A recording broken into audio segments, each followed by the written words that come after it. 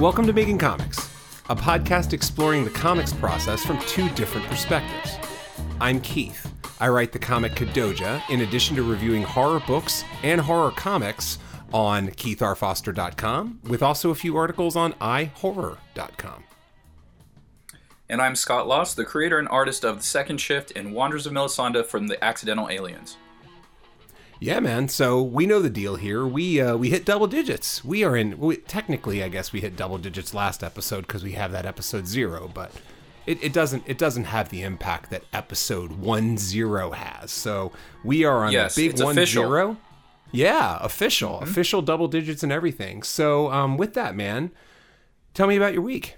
Okay, so for weeks I've been struggling with what to call this, but instead of commissions, it's just freelance work. So I do freelance work for Pro Wrestling Loot, and so my monthly obligations to them is now fulfilled, and I knocked out 5 or 6 more freelance projects from them since last we talked, and back on pages. So I had started pages on the previous episode, and I have continued that. I'm working through some problems that I was running to on another page. And yeah, man, I'm just figuring new things out, things that I've known for quite a while. Like I'm incorporating more Dutch angles into my pages. And, I've known about Dutch angles forever, but I don't know why. It's just I have never really incorporated them into my work that much. Quick interruption. What is a Dutch angle? So a Dutch angle is a shot that is maybe like 15 degrees tilted.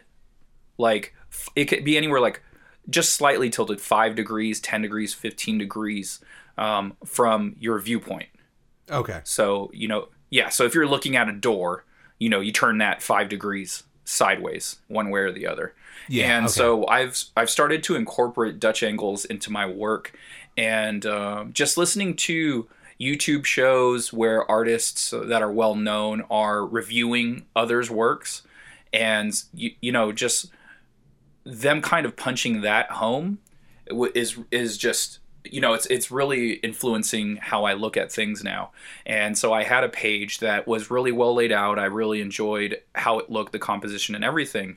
But before I worked on this one particular panel, I was like, it's a bit straight on. It's just a straight on shot, but let me Dutch angle it, and boom, it just changed the whole dynamic of the page. It improved it by so much. So pretty happy with that. And that's just the things I'm working on. Like now that my month's worth of projects is done for Pro Wrestling Loot, I'm just going to be focusing on Second Shift issue 10 and trying to bang out as many pages as I can, as quickly as I can. So, okay. But that's pretty much it, man. That's like my entire week. So as you were talking, I went ahead and looked up Dutch angles. And you ever, like one of these weird, to quote Funkadelic, there is no coincidence or accident sometimes, right? There's a song by Funkadelic, I believe, called Good Thoughts, Bad Thoughts. That's this amazing song. It's not as much a song as it is a 10-minute guitar solo with almost no music other than the guitar solo and then spoken words. And there happens to be some cosmic stuff that reminds me of that. Anyway, the reason I say that is because when I look up Dutch angles on Google, the 2 of the first 5 images are from the movie 12 Monkeys, which I just rewatched 4 days ago. Isn't that weird? I love that movie. Yeah. Stuff like that happens to me a lot. It's so bizarre, those coincidences. Yeah, it's crazy, right? Like I've seen 12 Monkeys twice in my life, once in the theater, and the other time 4 days ago, right? I wanted to show it to my family. None of them had seen it. And I found myself, it does have some, it's gotten some traction given the pandemic.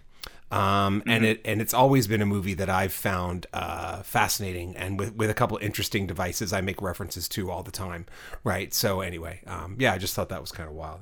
I think it came out when I was in 11th grade when that came out. And I recorded it off of Showtime or HBO or whatever it was on, and I wore that tape out. I watched it constantly. I love that movie. Yeah, man. Yeah, I haven't seen it since then, though, so it's been quite a while. It holds up well, man. I like it. I gotta check it out again. I wonder, is it on any streaming sites? No, I ended up paying a couple bucks for it through Amazon. Oh, okay. So I mean, it's one of those things of like you can, you pay a couple bucks for it, or I mean, you might be able to find it. I know you're better at that kind of stuff, but that's what I just broke down and did. Yeah, man. So that's my week. What'd you get up to? Okay, yeah. So for me, I had like most weeks, it was a lot of small things. But what I'm going to do is I'm going to divide it into chunks and just talk about animals a little bit this week, because a couple things came through on animals that I haven't really had a chance to play with. And so thing number one was I spent a good amount of time continuing to try to rework this animal script. But what I was doing is, what it is as we get to the last couple chapters, it's really the last couple chapters that I'm fixating on right now, because I generally know what I'm going to say, but I haven't really synced it up with my idea of what it would look like. Right. And since I am now the kind of conceptual artist for it, it's my job. Right. I'm not just writing a script to give to someone. I am the person visualizing it. So, and again, I haven't written the script, but I generally know the topics that are going to get covered. So I spent a lot of time just trying to figure out where I want, what I want the final pages to kind of be. Because again, they're probably going to be photographed. So I'm going to have to, like maybe I can do some Dutch tilt. I'm going to have those kind of options to play with in terms of just photography, because then I'll put them through the treatments and do my things and then give them to Albert Nguyen so that he can draw some figures over them and things like that. So that was a good chunk of time. I did that a few times through the week. I kind of picked that up and tried to punch through it. So that was thing number one that I did on animals. And then the other thing is that Albert did send me his overlay drawings for, I think, let me think about this. It would be a couple spots in chapters 5, 6, and 7, where I asked him to kind of go over a few things and kind of redraw them as pencil drawings. So I did get those back. I think they look good. I have not put them on the finished pages yet, but it's something that I'll probably do over the next few days just so I can see what it looks like there. I don't know if we talked about this. Are you a fan of Bill Sienkiewicz? He's probably my favorite artist. Oh, excellent. Okay, cool. Yeah. Have you looked into some of his work as inspiration? Because I've never seen any of this stuff, so I don't know what it looks like. But just the idea, like, I know Sienkiewicz did a lot of cross-media, multimedia work. So he'd go into painting and collage work and things along those lines. Is that something you've thought about looking into? Maybe emulating some of that type of work? Yes, it is. I am about to send you a picture. A picture's worth 1,000 words. You know what? I think maybe you did show me something like this. Yeah, you know what? I showed it to you when we were hanging out at Lazy Dog. Yeah. Yep. Okay, there you go. I was like, This, honestly, I think this kind of does look familiar. Yeah. Mm-hmm. Yeah, so it's, again, it's Sienkiewicz-y. Those are some of the earlier pages, and obviously the style will change a little bit because, another kind of mid-artist shift. But yeah, so no, Sienkiewicz is awesome. In fact, I was able to, I don't know how many years he's done it at San Diego Comic-Con, but for at least the last one or two that were there, that would have been, 2019 and 2018, he had like an enormous booth. And it's pretty cool. Like they basically announced, and who knows, if and when shows come back, if this will hold, but he would basically sign one thing for free, which I thought was super cool. And so I got to meet him, and he signed, and we had just a little bit of small talk. And I brought favorite Bill Sienkiewicz piece in my collection, and it's actually the cover to a RZA album. Yeah, he had a record called Oh, wow. That's like Bobby Digital. Perfect. That's perfect cross-pollination for you right there. Yeah. Yeah, what, RZA and Bill Sienkiewicz? Oh, yeah, for me. Comics and exactly. It's like my comics and music. Yeah, it's like, wow, you couldn't get any more Keith. I know, right? While I'm talking about this for a second, or while I go on to the next thing, go ahead and cue up RZA Bobby Digital 1. Right. Yeah. And what you'll see is the cover is the one I'm talking about, is a white background. And then it's got the RZA, dressed up like this character holding, like, I think, an enormous kind of, futuristic gun.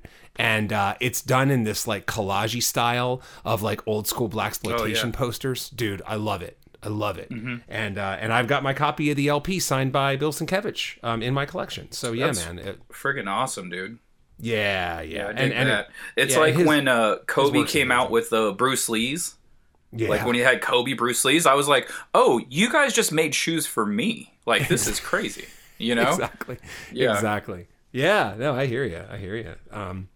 So yeah, man, that was then the second little piece of Animals that I got back. And then the third piece was actually, you know, I'm kind of putting the cart before the horse because this was technically the first thing, but it was the first thing in the order of operations, but it's the third thing I wanted to talk about, which is I pushed through some more backgrounds that I was doing.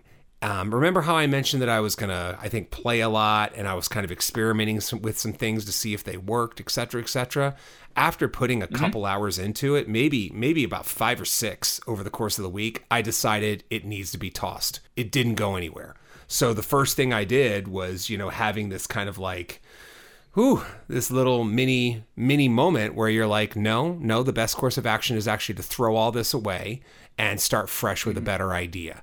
And I think that that's an interesting thing to think about in terms of like the process of anything. The best path forward is sometimes to just throw the shit away that you worked on and start over with more knowledge of what you want, right? So yeah, man, it was it's not the first time I've ever done that, and it's not the last. And I also think that the more you create does take some level of, you know, just knowing that you can do better next time by scrapping what you have and being like, screw this, man, I'm getting rid of it. Yeah, I did the same thing when I was working on this most recent page for Second Shift 10. And there's a couple of things that relate to that art-wise. So if you're working digitally, you can do a sketch, right? And you can really enjoy the sketch that you did. And you can try to clean it up and use that as the final image. Or you can start a new layer. You can go right on top of it and just go over what you did. So it's like, it's not like you're throwing away the original sketch. You love the original sketch, but it can't be the final sketch. It can't be the final image. It's your, you know, just the initial. So you start over with a new layer. And another way that relates to what I was doing was there was a pose, and I felt like the pose was right, but no matter how much I tried to tweak it, it wasn't coming out correctly. So what I did was I turned that layer off, and I was like, well, what else could I do besides this pose? And I was like, well, I could bring him to the foreground more. So I'll have a foreground image, a midground image, and a background image. And then so I tried that, and it flowed so much better. Instead of me trying to salvage something I had initially put down, sometimes you do just need to throw it away and start new. And so that's what I did, and I sped through that panel after that. So. Yeah, man. Again, that's the way it tends to work, right? And I do have a better idea of what I want going forward, and hopefully it'll bear fruit. So we will see what happens. We had texted beforehand that, and I only have a few questions here, so I'm banking on the discussion going a little bit more. Something that comes up a lot in making independent comics is the word Kickstarter, right? And you have a Kickstarter that you're launching pretty soon, right? And I have one that I'm going to do as well. I think generally in the 2021 landscape of comic making, especially given the reduction / absence of shows, you could argue that they're even more necessary than they've ever been. And so I just wanted to have a few. I wrote down a few things that I was thinking about with Kickstarters, and you know, let's start with the basics. How many successful Kickstarters have you had? I want to say 7. Okay. I have run 7. Let me look real quick. I do have, since I have done so many of them, I have them all on hand here. So I can just check real quick. Well, and regardless, it explains why I'm going to be the one asking most of the time, and you're going to be the one answering, because I have 1, and you have 7. 8. I have 8. All right. And excellent. So I'll be launching my 9th one on February 1st, more than likely. Okay, so if it's February 1st, that means that is right when this airs. Oh, right on. Okay, so yeah, anyone listening to this, check Kickstarter for Second Shift, 2ND, not SECOND. So look for Second Shift. You can just type that in, and something will be popping up. The title is going to be something along the lines to Drawtober to comics, or something along those lines. I'll figure it out. It'll be way fancier than that and way cooler sounding. All right, sounds good. Will it be like, you should make it like a Norwegian death metal title, like Becoming of the Northern Plains of Shift 2. Frost Gods of the Death Plains Murder. Anyway. Or look for that. So Google that or Second Shift when you get on Kickstarter.com. Or if you want to have fun, you can look up the death metal song title generator, which is what I was just thinking of when I did that. That I have minutes of fun on end just repeatedly hitting simulate a death metal song title for me. So anyway, but that's another story. That's funny. Oh, yeah. Hey, so I wanted to, speaking of Kickstarter, and working on comics, something I forgot to bring up a couple of weeks back was I ran into a snafu. So initially I was going to run the Kickstarter from mid January, so like January 15th to either the first week of February or February 1st. I don't like doing full months. Like, it's probably more beneficial to do a full month, but I don't know, man. I just can't stand doing a full month for whatever reason. I probably will for this one. It's just, it feels like it's always 1 week too long. But anyway, the reason why there was a delay was I have a relatively famous cover artist for the Kickstarter exclusive cover. And he was a bit behind, and it wasn't looking like it was going to happen until maybe April or May. And I gave him an incentive to maybe do it sooner. So we'll see if it's happening, but I think it is going to happen. And so February you will potentially see his Kickstarter exclusive cover. I'm psyched about it. I don't want to talk about it just in case it doesn't happen. And but it sounds like it is. I haven't heard back. He asked me when I needed it by, so it sounds like it's potentially going to happen. And so, yeah, that was something I forgot to bring up a couple of weeks ago. And at that point, there was no update. It was like, hey, it looks like I'm screwed. So I was in the process of trying to figure out who I could potentially get to do an alternate cover. But what he was going to do was just so perfect for this issue that I really couldn't think of anyone else. And the only other person I could think of was the French artist I had talked about a few episodes back. I was like, well, I could probably get him to do something similar, but then I'm gonna kind of have two pieces of a similar flavor, for the book, and then one for just later on, whenever I would use it. But anyway. All right, so on to the question. Sorry about that. I hear you. I was going to say, is the artist Vincent van Gogh? Shit, you figured it out. I knew it. I mean, that would explain the delays, right? Because you have to, seances. That's one.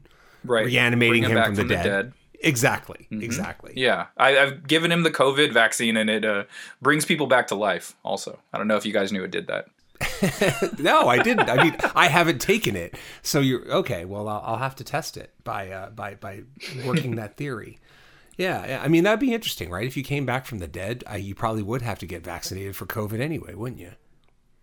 I don't know. Maybe you're just you're good against kind of everything. It goes with the idea that, there are germs that we solved hundreds of years ago that if they got reintroduced today, we'd be in trouble. Right. So anyway, but exactly. That's for fun horror and crime novelists to explore. And you anti-vaxxers.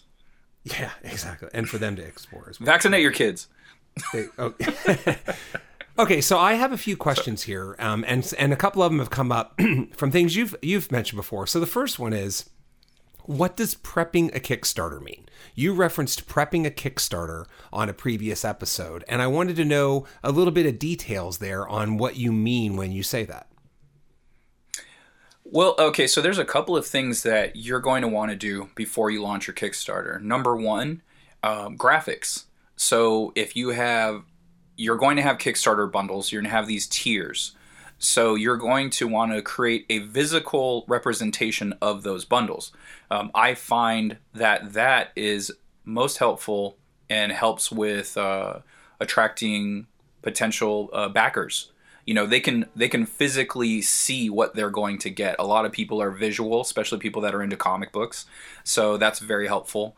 So I create those myself. So that all takes time. And then thinking of the tiers themselves. You're able to start a Kickstarter project. So let's say you're not launching your project for another month. You're able to go onto Kickstarter and start the prep work on the project. So you can start creating the tiers. You can start uploading your videos, your thumbnail images that will appear on Kickstarter when people are scrolling through. You can upload all of that, even though you're not going to launch for potentially another month. So slowly you can update those things, or you could do it all at once. And then if you haven't done a Kickstarter before, it might take a few days for your project to get approved. I know on my last project, it took, I want to say two days from when I hit launch. And that kind of sucked. And it had never happened before. Usually when I hit launch, it'll go, okay, we're reviewing your project. We'll let you know when it's approved. Mm-hmm. And usually it's like within the hour, I'll get a notification saying, hey, all right, looks good. You're good to go. You're ready to launch or whatever. Or your project is launched, or just hit the launch button. And I think that's what it is. It says, okay, your project is approved. Hit launch whenever you're ready to go. Okay. So the last one I did, it wasn't ready for a couple of days, and I was like, this is crazy. This has never happened. I don't know if management or whatever has changed in Kickstarter, so that was a first for me. So just be prepared for that. If you plan on launching on the 1st of the month or something, or the 15th of the month, submit it a few days prior. So then that way you have the ability to launch when you want to launch. And I would say, honestly, that's about it. You want to just make sure you got all your tiers down. You got your physical, visual representation of what those tiers are going to be. And that's pretty much it. But it's very time consuming. Mm-hmm. I think I could thumbnail those images, the tiers, like in a day. It wouldn't take an entire day, but it would take quite a few hours. And I'll think of the tiers throughout the month prior to launching the Kickstarter, like we've talked about in previous episodes, or just, BSing on the side, talking about these things.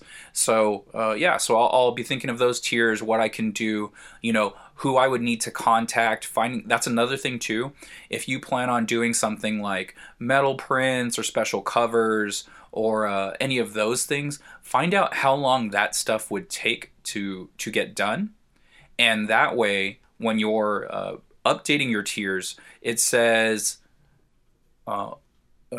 expectations of delivery for that tier, right?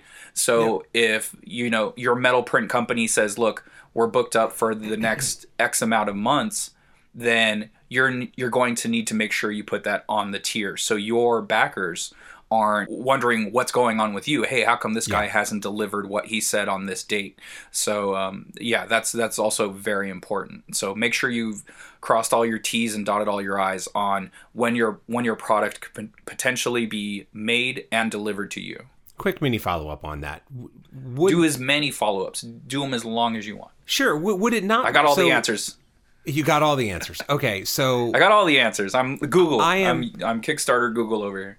I am actually, so it's funny you mentioned that, because I have thought through all my tiers for mine that, again, I'm planning to put up in early March.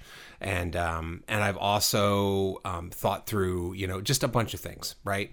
When it comes to the timing, does it not make sense to just have everything come out at the same time? I'm sure there are other ways to do it, but one very realistic way to do it would be to take the thing, like basically to give yourself a conservative estimate on when it'll be available, right? And then and then work everything backwards from there. You're basically managing it like a project, right? Whatever has the longest lead time, you just order that thing first, right? I mean, is that not how a lot of people do it? When they just kind of plan on shipping out everything roughly at the same time? I don't know about a lot of people or everybody, but I for sure do that. So okay, gotcha. I will find out what is going to take the longest, and then I'll also estimate drawing tiers. So like on top of them, let's say they get the biggest tier, which has everything in it, special cover, metal print, which I don't like to do anymore. Honestly, it's so hit or miss. It's a bit frustrating. I will factor in, okay, how long, okay, I'll get it on this date. And then how long will it take me to draw all of those potential headshots or whatever? Okay, maybe another month or two, depending on how many I get. So I'll estimate as far out as the longest thing. And then everyone basically gets that same date. So let's say it's February to March, and I'll estimate July or August or something, right? And usually my projects aren't even that long. Because usually I have everything done, and as soon as the Kickstarter's finished, as soon as everyone turns in their surveys, I'm off to the races. But I will give myself roughly a 5 month out time, maybe 6. And then that way everyone's like, hey, I got this 3 months before I was supposed to, and that's how I like to do it. Yep. No, that makes sense. And you know what? As you were talking, you reminded me of something that's different between the two of us, which is you're probably offering things like commissions, which require your time. I don't have any of those, right? For me, it is product creation and product delivery, as opposed to anything I have to do that might be time consuming on top of that, like a commission. But you know what, that you can potentially do, and other writers out there that are thinking about doing Kickstarters, you can talk to your artist and find out, hey, how much would it cost for a headshot? How much would you charge me to do a headshot? And, because I want to do it for the Kickstarter or whatever. And so they'll give you the price, and then you can estimate on top of that. Okay, let's just pick a number, right? Profile, just headshots don't take long at all, right? Let's say he says, $20, $25, super quick headshot, quick pencil and ink, no fuss, no muss. And then you can do the charge of that on top of the cost of your products, and then give yourself a little bit more, and because that's what Kickstarter is, it's like, you're usually charging your audience a little more than they would pay at a comic store, and usually Kickstarter audiences are okay with paying that because they know they're helping you. Personally, I do cover price like on the books, but then I'll also include a digital. It's like, hey, you're getting the book at cover, but you're also getting this digital, whether you want it or not, it's included into the price. But I will do that kind of same process with like, well, I would charge this much for a headshot or whatever, since I'm the one doing them, right? Like, so there's not really that much of an increase, but you can increase it by. So you can, increase it like, just even $5 to $10. And so that way it could kind of go towards, your printing cost, shipping cost, and things along that realm. So that's something to think about, for the writers out there is, contacting your artist and seeing if they're game for it. Makes sense. So no, that was all really good stuff. So I don't know if any of these other questions are as long or involved, but the questions I had written down do line up pretty well with some things you've mentioned already, right? Number one is, and let me give a quick caveat here. This is not intended to be Kickstarter 101, right? There are plenty of good resources out there, including mainly ones that are on Kickstarter as a site that you can really use if you're entirely new to the whole Kickstarter process. But these are more, I like to think that these might be some, insider tips or things that people tend to kind of learn that may not get passed down. So when it comes to tiers, I wanted to know if you have any experience on what an optimal number of tiers might be. Can you have too many? Could there be a tier fatigue, and if so, what do you have a sweet spot number that seems to work for you? Okay, so I don't have an exact number that is the sweet spot, but definitely don't do the thing where you're increasing your tiers by $5 each time. Like, and I have made this mistake. It was a tier fatigue. Like, sometimes people get overwhelmed. Like, okay, wait, what's the difference between this one, this $40 one, and this $45 one? And you know, so it's just like this mental math everyone's doing with all these different tiers. So what I usually like to do is, there is Kickstarter already includes a $1 plus tier, so you don't need to create that, right? Yep. So I'll do a $5 tier, which is just the digital product, but I will also do a $6 or $7 tier, depending, that includes the book and a digital. So for $2 more, you get a physical copy of the book. The catch is you're going to pay $3 in shipping, which isn't an overabundance, right? So for a single issue with a digital, you're going to pay somewhere between $8 to $10 or something like that. So that's one. Two, I will usually go straight to 15 to 17. So with the $3 shipping, it equals $20, and that will be my Kickstarter exclusive cover. So that's two. And then I'll go to 25, which is exclusive print plus your name in the book. And so there's 3, and then 5, or not 5, 50. I'll go up to like 40 or 50, somewhere along those lines, and it'll be like some kind of limited edition cover, you know, and then somewhere around 75 to 100 will be, hey, do you want all of my books? So it'll be like a bulk option of every single book that I've created that I have available. And that'll be a tier. So, yep. So yeah, so that's kind of how I like to do it. So I want to say anywhere from 6 to 8, because I will also do roles. Like, oh, do you want to be in the book? Then, you know, $100 you'll be in one background. You know, yep. $500 you'll be in multiple issues with a speaking role. And so those are nice perks for you know, people that got a little bit more funds and they want to see themselves in a comic book. And so it'll definitely help with your overall goal, get it there quicker. Okay, that's interesting. That's answering the next question I had, which was, you'd be hard pressed to sit in on any kind of Kickstarter how-to presentation and not have them bring up the concept of this high value, super creative tier.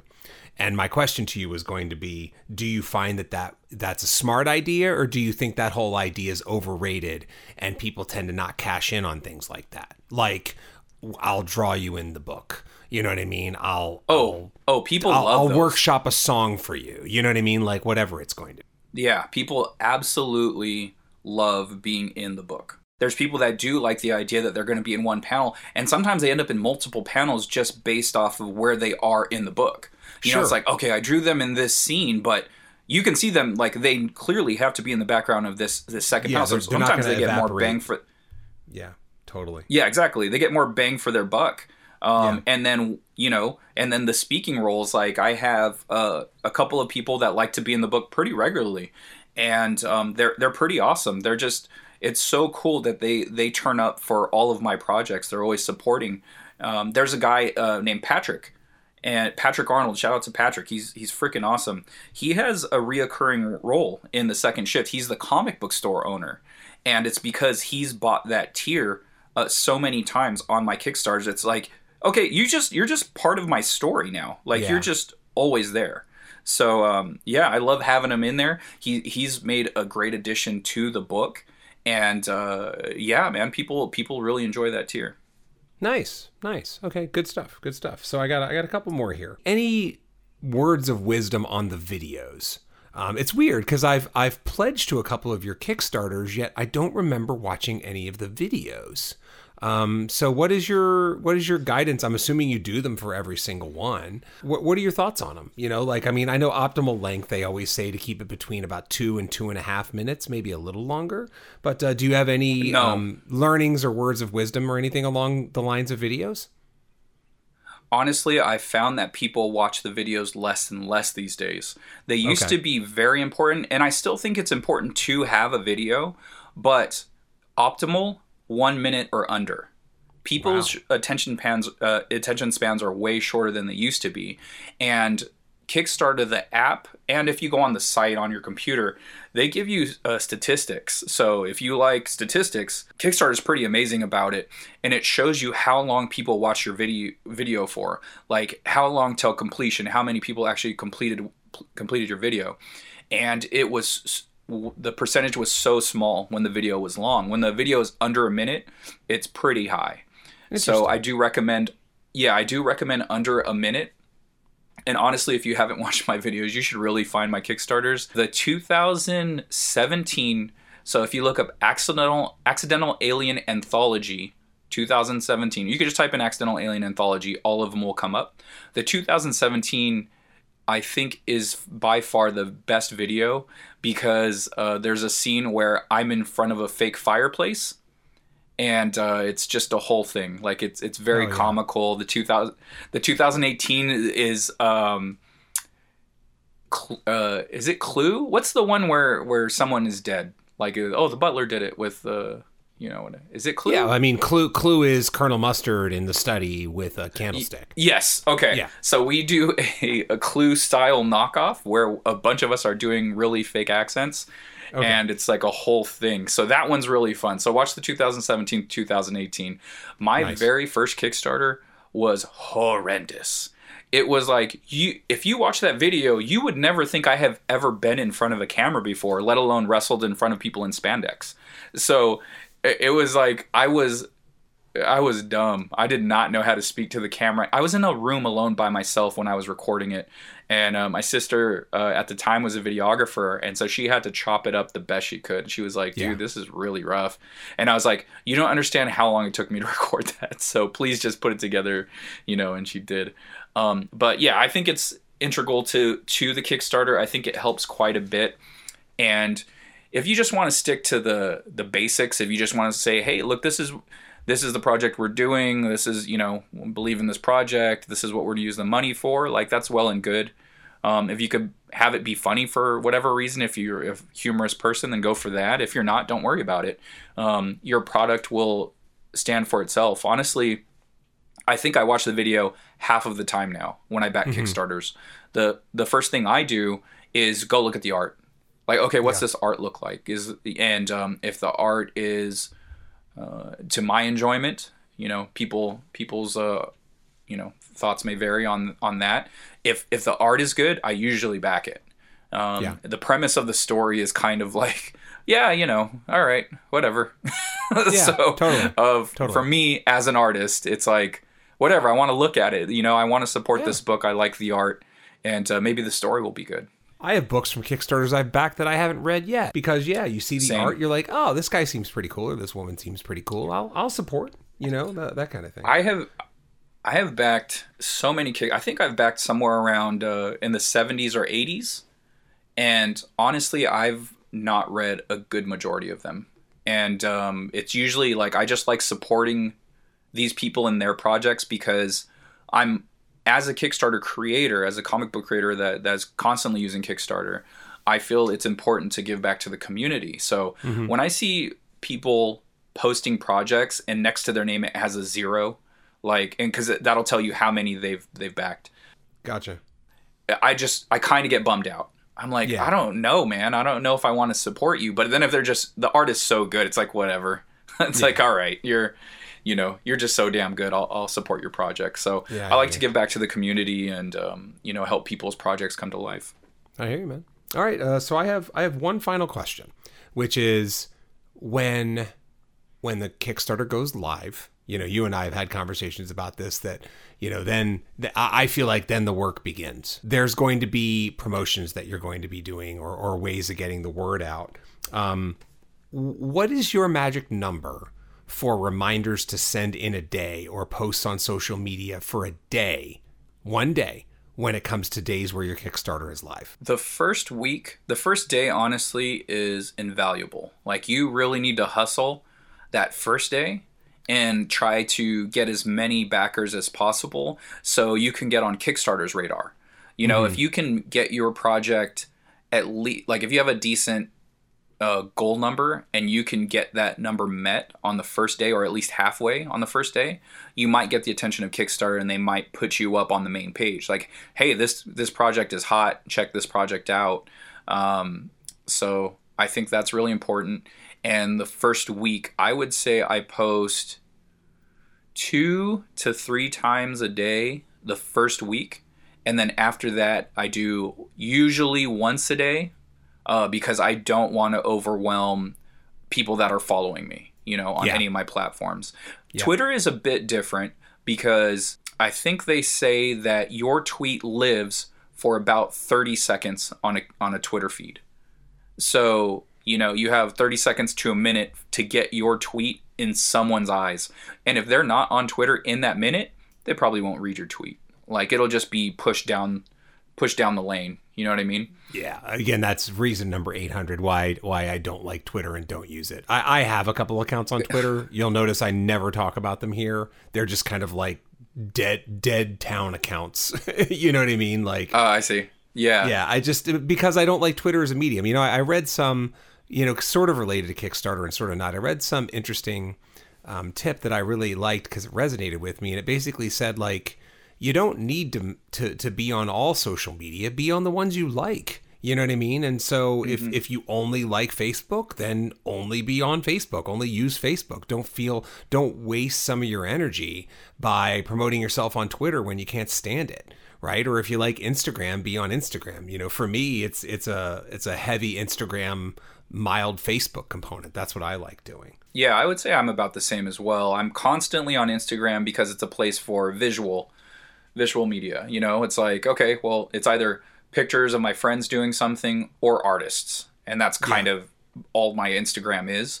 And honestly, all the other social media, I feel like the 3 major ones that I will always be on, regardless if I spend time on them, is Twitter, Facebook, and Instagram. So I used to read Twitter every single day. Now I don't. I kind of post and go. And same with Facebook. It's like, I don't spend too much time on there. I'll get notified when certain people post something. Just like if I've made comments on their pages pretty frequently, Facebook will, hey, this person posted a new status update or whatever, and I'll like click on it. And but that's about it. I don't really surf Facebook at all. Mm-hmm. But I will say to be on the opposite side of what was talked about in that article you read or someone told you, I have gotten backers off of Twitter, and I don't enjoy really being on Twitter. So all I'll do is I start on Instagram, I'll create my post, I'll copy the texts, I'll post it, and then I'll go over to Facebook and I'll do it again. I'll just paste the text in there, put up the photo. I put them in folders. I'm organized. I'm an organized person. So if it's a second shift focused post, I have a folder that's second shift. I have a Wanderers of Melisande folder, and so I'll make sure I put them in those particular folders, post there. Then I'll go to Twitter, post the image, paste the text in there, trim it down to 140 characters, and then I'm out. And that's all I do. I don't. Yeah. So yeah, I know they extended it. So yeah, man, I'll post and go. It's like, yeah, I don't really read on Twitter, but there is a presence there. There are people that follow me on Twitter. So I'm going to post there regardless if I'm spending time there.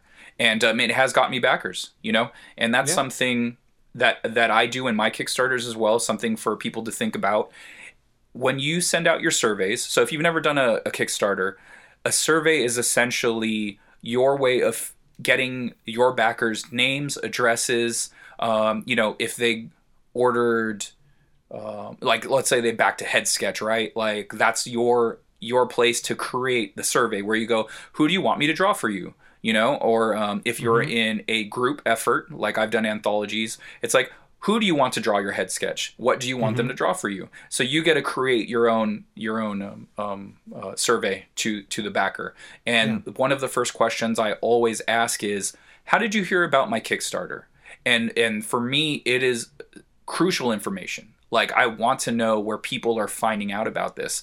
And this is something I talked to you about briefly, maybe a couple months back, was I found that I had maybe 30% of my backers of the last project were people that just found me randomly on Kickstarter. They're like, I just saw you on Kickstarter. Or it was recommended. There you go. A recommended Kickstarter to me. So usually, and I don't know how many you've backed or been on Kickstarter, but you'll get an update from someone that you backed their project, and right under it will say, hey, you like this project, you might like these projects. And so I think people are finding my projects through that as well. And I know I've backed a couple of Kickstarters because of it. It's like, hey, that art's pretty cool. Let me check that out. And it's like, yep, this will get some dough. So make sure when you're doing your surveys, for me, it's very important if you care about that type of thing and want to know where your backers are coming from, make sure to put that. And some of them have been Twitter. Like, oh, saw your post on Twitter. It's like, right on. Okay. It paid off. Right. Like, even if it's just one person, Yeah. All right, cool, man. So that was it. That was Kickstarter Roundup 1. Now's probably a good time to mention that anybody who's listening, if you have any questions related to this or any Kickstarter questions, we are free form in terms of this podcast. We do have the phrase, I kind of carried it over from the last podcast I did, but it's our podcast, and maybe we'll want to do another Kickstarter related episode where we have some questions, and we'd love to hear yours. If you want to send us some, then there are a bunch of ways to contact us. You can send a note to makingcomicspodcast@gmail.com. All right, man. So let's why don't we wrap this up? Yeah, and that was some really great knowledge. You know what I mean? And I appreciate you sharing it, and hopefully someone out there listening is appreciating it right now as we speak. Well, yeah, I'm glad to help. I'm glad to pass along that information. I know, there are a lot of times you don't know what to do. Like, I did a decent chunk of research before my first one, and so hearing someone talk about it on a podcast would definitely help. Back when I did my very first one, it was just articles, so I just have to read articles about it. And, I learned some stuff, and I definitely don't know everything that one needs to do. But I think the basis of what I have will get you off the ground and get you where you need to go. Yeah, man. All right, man. Let's bring this on home then, huh? Why don't you tell people about your social media? You can find me on Twitter and Instagram at Scott Lost, SCOTTLOST, and Facebook.com/Scott Lost. And I'm on Instagram at Keith_Decibel. That is just me. And Kadoja Kaiju, all one word, for all things Kadoja. And if you want to actually pick up the books that I've been talking about on these episodes, like The Second Shift, that will be on the Kickstarter in the month of March, you can go to accidentalaliens.com. And there you could find Second Shift, A Tale of Minimum Wage Workers During the Day, and Superheroes at Night, and Wonders of Melisande, Humans versus Anthropomorphic Dinosaurs. So that will all be on accidentalaliens.com, as well as other Accidental Alien titles. And you can also check out my YouTube channel, where I mainly review comic books that I'm reading and my comic book collection in general. YouTube.com/user/FNRage. Quick question, though. You just mentioned your Kickstarter was starting at beginning of March. You mean beginning of February, right? Yeah, White Claws. February to March. Sorry about that. If you're listening to this in the month of February, go to Kickstarter.com and search Second Shift, 2ND Shift, 2 words. Yep. And again, that should be live now, depending as this episode airs, depending on how quickly the approvals go forward and all that stuff. So yeah, please check that out.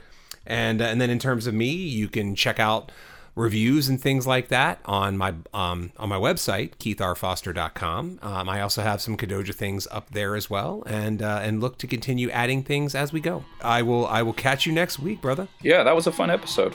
Thank you, everyone. Blah, blah, blah, blah, blah. Words.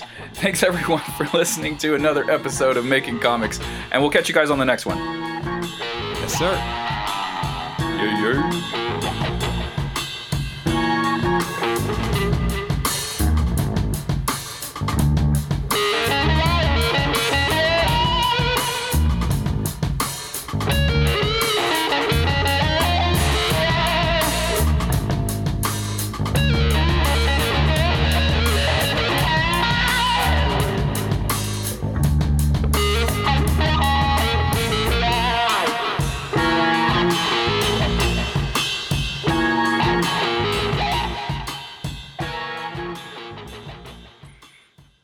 Yeah, I hit record 44 seconds ago. Oh, 44 seconds ago you hit record. All yeah. Right, that'll serve as a good sync point. So when the call first picked up, you sounded a little under the weather. Are you fighting anything right now or no? No, I'm fat. You're fighting fat? You're fighting fat. I'm fighting obesity. I walked upstairs and I was carrying my laptop, my phone, Kirkland brand White Claw. Oh, and, yeah. So that's how you're doing. Just being a fat fuck and not being able to walk up some stairs. You got to drink for both of us tonight, man. I had to take the night off. I think you know. Well, okay, so we were supposed to record 2 nights ago. You know this. Mm-hmm. We're the only 2 people who know this. Anyone listening isn't. And I just had a bad bout of food poisoning or something, man. I don't know what the hell it is. Okay. And it's still it's like lingering, which I think is normal. You know, I mean, I didn't get sick, but I've just been lousy. You know, and and definitely just feeling wonky and having some other effects.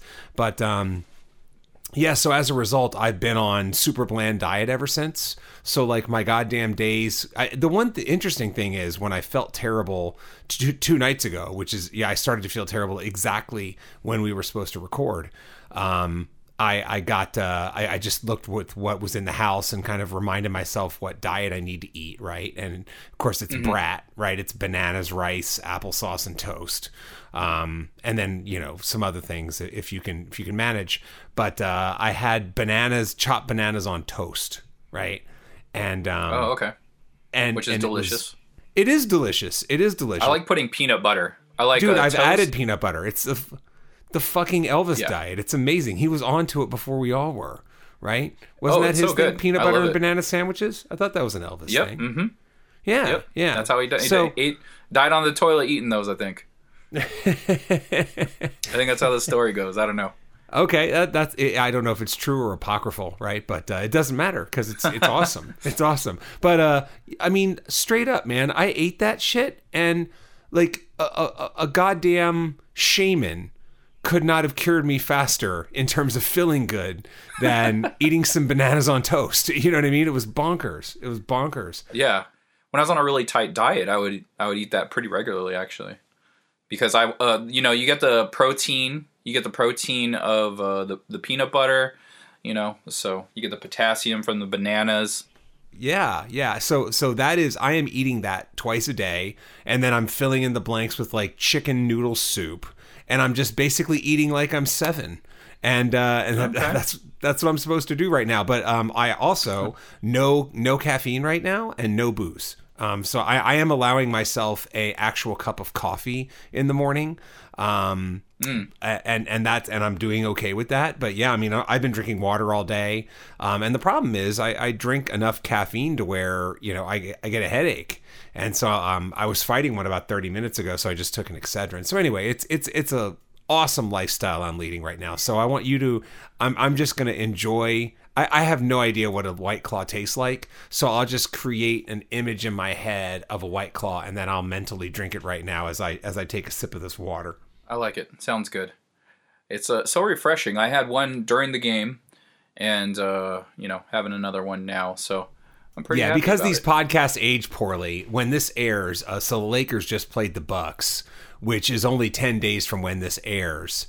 But as I proved in my idiotic comments a couple of weeks ago about how the Sixers were awesome and how LaMelo Ball wasn't adjusted to the NBA, that shit ages poorly sometimes, right? Like, but Embiid is crushing it right now, though. So that's good. But I laughed at the fact that my comments were stupid 4 days before the episode even aired. You know what I mean? Right. Like, yeah, no, for sure. When I was listening to it, I was like, he's so wrong during this. No, but the thing is, I was right during it. Right? Like, I watched LaMelo Ball play basketball in 2.5 games. Yeah. I know what I was seeing. It's just all of a sudden that's it. There you go. Rust removed. Right? Yeah, he figured it out. Yeah. Yeah, exactly. Hey, can I talk about a pet peeve? This is it's time for weird pet peeves. Yeah, man, do it. Okay. So, and like this is one of those things, we all have shit we disproportionately can't stand, right? Our dumb little things. Mm-hmm. This is one of those things. I fucking hate overdubbed commercials. I can't stand them, man. So like a car company is running ads right now where actors stand there. There's either no actors or there are actors that aren't facing you, and then they overdub the voices later, and it drives me nuts. It just drives me nuts. I don't know what it is. It's a very weird pet peeve you have. That's very strange. Dude, we all got our shit. You know what I mean? But like, you know what I really hate? I hate the pic collages on Instagram where they'll do a single image, but they'll cut it up into like a grid. So it'll be like 9 or 12 or 11. Wait, 10, 11, 12. Yeah, I was right. 9 or 12 images, and it creates one giant image. Dude, I cannot stand that shit. It's like, and half of the time the image isn't even worth the space. It's like, dude, you're eating up my feed for this fucking image? Like, this image better be stellar. And then when you look at the image, you're like, it really wasn't, you know? Like the one I think of, oh God, people are about to drink. But the one I remember from like 15 years ago is that there was like Star a Darth Wars. Vader, right? Yeah, like a Darth Vader or something where it was like 800 pictures and every one of them was a picture and then it zooms out to Darth Vader. Is that what this is? Is that what you're talking about? I haven't seen these things. No, not at all. No, that I actually like those where it's like tiny screen caps from the movies, and then it creates Yoda's face or Darth Vader. I actually like those. Those are pretty cool. But no, it's on Instagram, and someone will say, draw something, right? They'll draw something, and they'll cut it up into 9 pieces. And then the whole thing creates one giant image. So they'll post a grid of 1 of 9, 2 of 9, 3 of 9, and then sometimes it's just a blank corner. So like on your feed, it just looks like a blank box, or it'll have a blank box, like a white box with one line through it, or something like that. And then when you go onto their page, like their screen will show you the giant image. You know, like, because like if you go onto my feed, you'll see 9 or 12 of my posts, and then you click on the one and you're like, hey, that's a cool post, and I'll click on that. So with them, it's each one is just part of one giant image, and I swear to you, 95% of the time it's not fucking worth it, and it just drives me bonkers. It's like, dude, you're filling my feed full of this crap and it wasn't even worth it. It's like, just knock it off. Just knock it off. So it sounds self-absorbed. 100%, that is exactly what it is. It's like, dude, you were so proud of this image. Like, you thought so much of yourself that you thought it was worth clogging up everyone that follows you's feed to see this one image as a big image. But it's also like a little too thirsty, isn't it? It's like, I'm not just satisfied with you looking at my Instagram picture. I now want you to go to my profile and click on more, and then look at all of my pictures in totality because it solves time travel or whatever, right? Like, it's just, I mean, I'm not missing anything, right? No, that's exactly what it is, and it drives me bonkers. I have no friends that do that. I feel like this is a good thing. You're lucky. Okay. You're lucky. Okay. I know a couple of guys that do it, and it's just like, dude, this ain't it. You're putting them on blast right now. Whoever you bitches are. Yeah. Exactly. Not putting them on blast, but if they do listen to this podcast, and if you're listening to this podcast and you do it, I might not even know you, and I don't know that you do it, but just know it's bad. It's not good. It's self-absorbed, and it's dumb. You know, if you have an image that you're proud of, just post that image. You know, it should be able to stand on its own. You don't need to make a big hoopla about it. So, bringing you down to earth, random stranger. Yeah, exactly. And on a similar note, if anyone listening is a person that does commercials that involve vocal overdubs, go fuck yourself. It's horrible and everyone hates it. I promise you. Like it's less popular than Jar Jar Binks at his least popular. Right. So, and we're not going to buy a car from your company. We're going to go to scottloss.com and get a used Korean vehicle.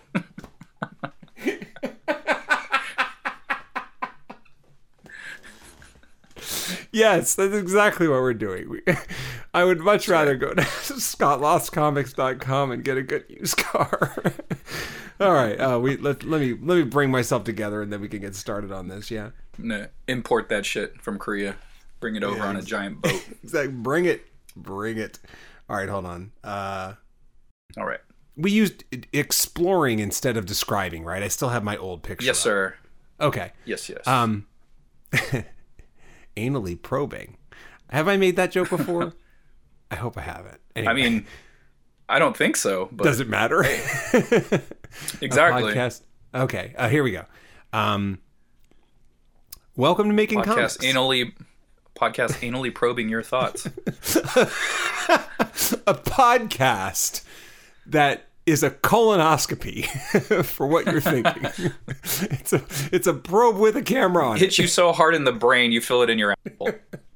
It is an all body experience when it comes to comic exploration.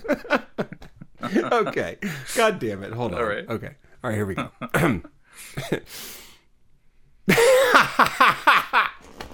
Fuck it. I just need a minute. You're just thinking about it. Is this what happens when you quit caffeine? You just get stupid? Oh, maybe. Man.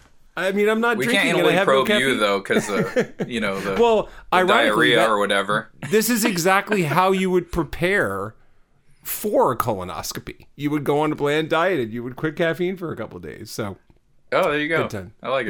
Good times. All right, here we go.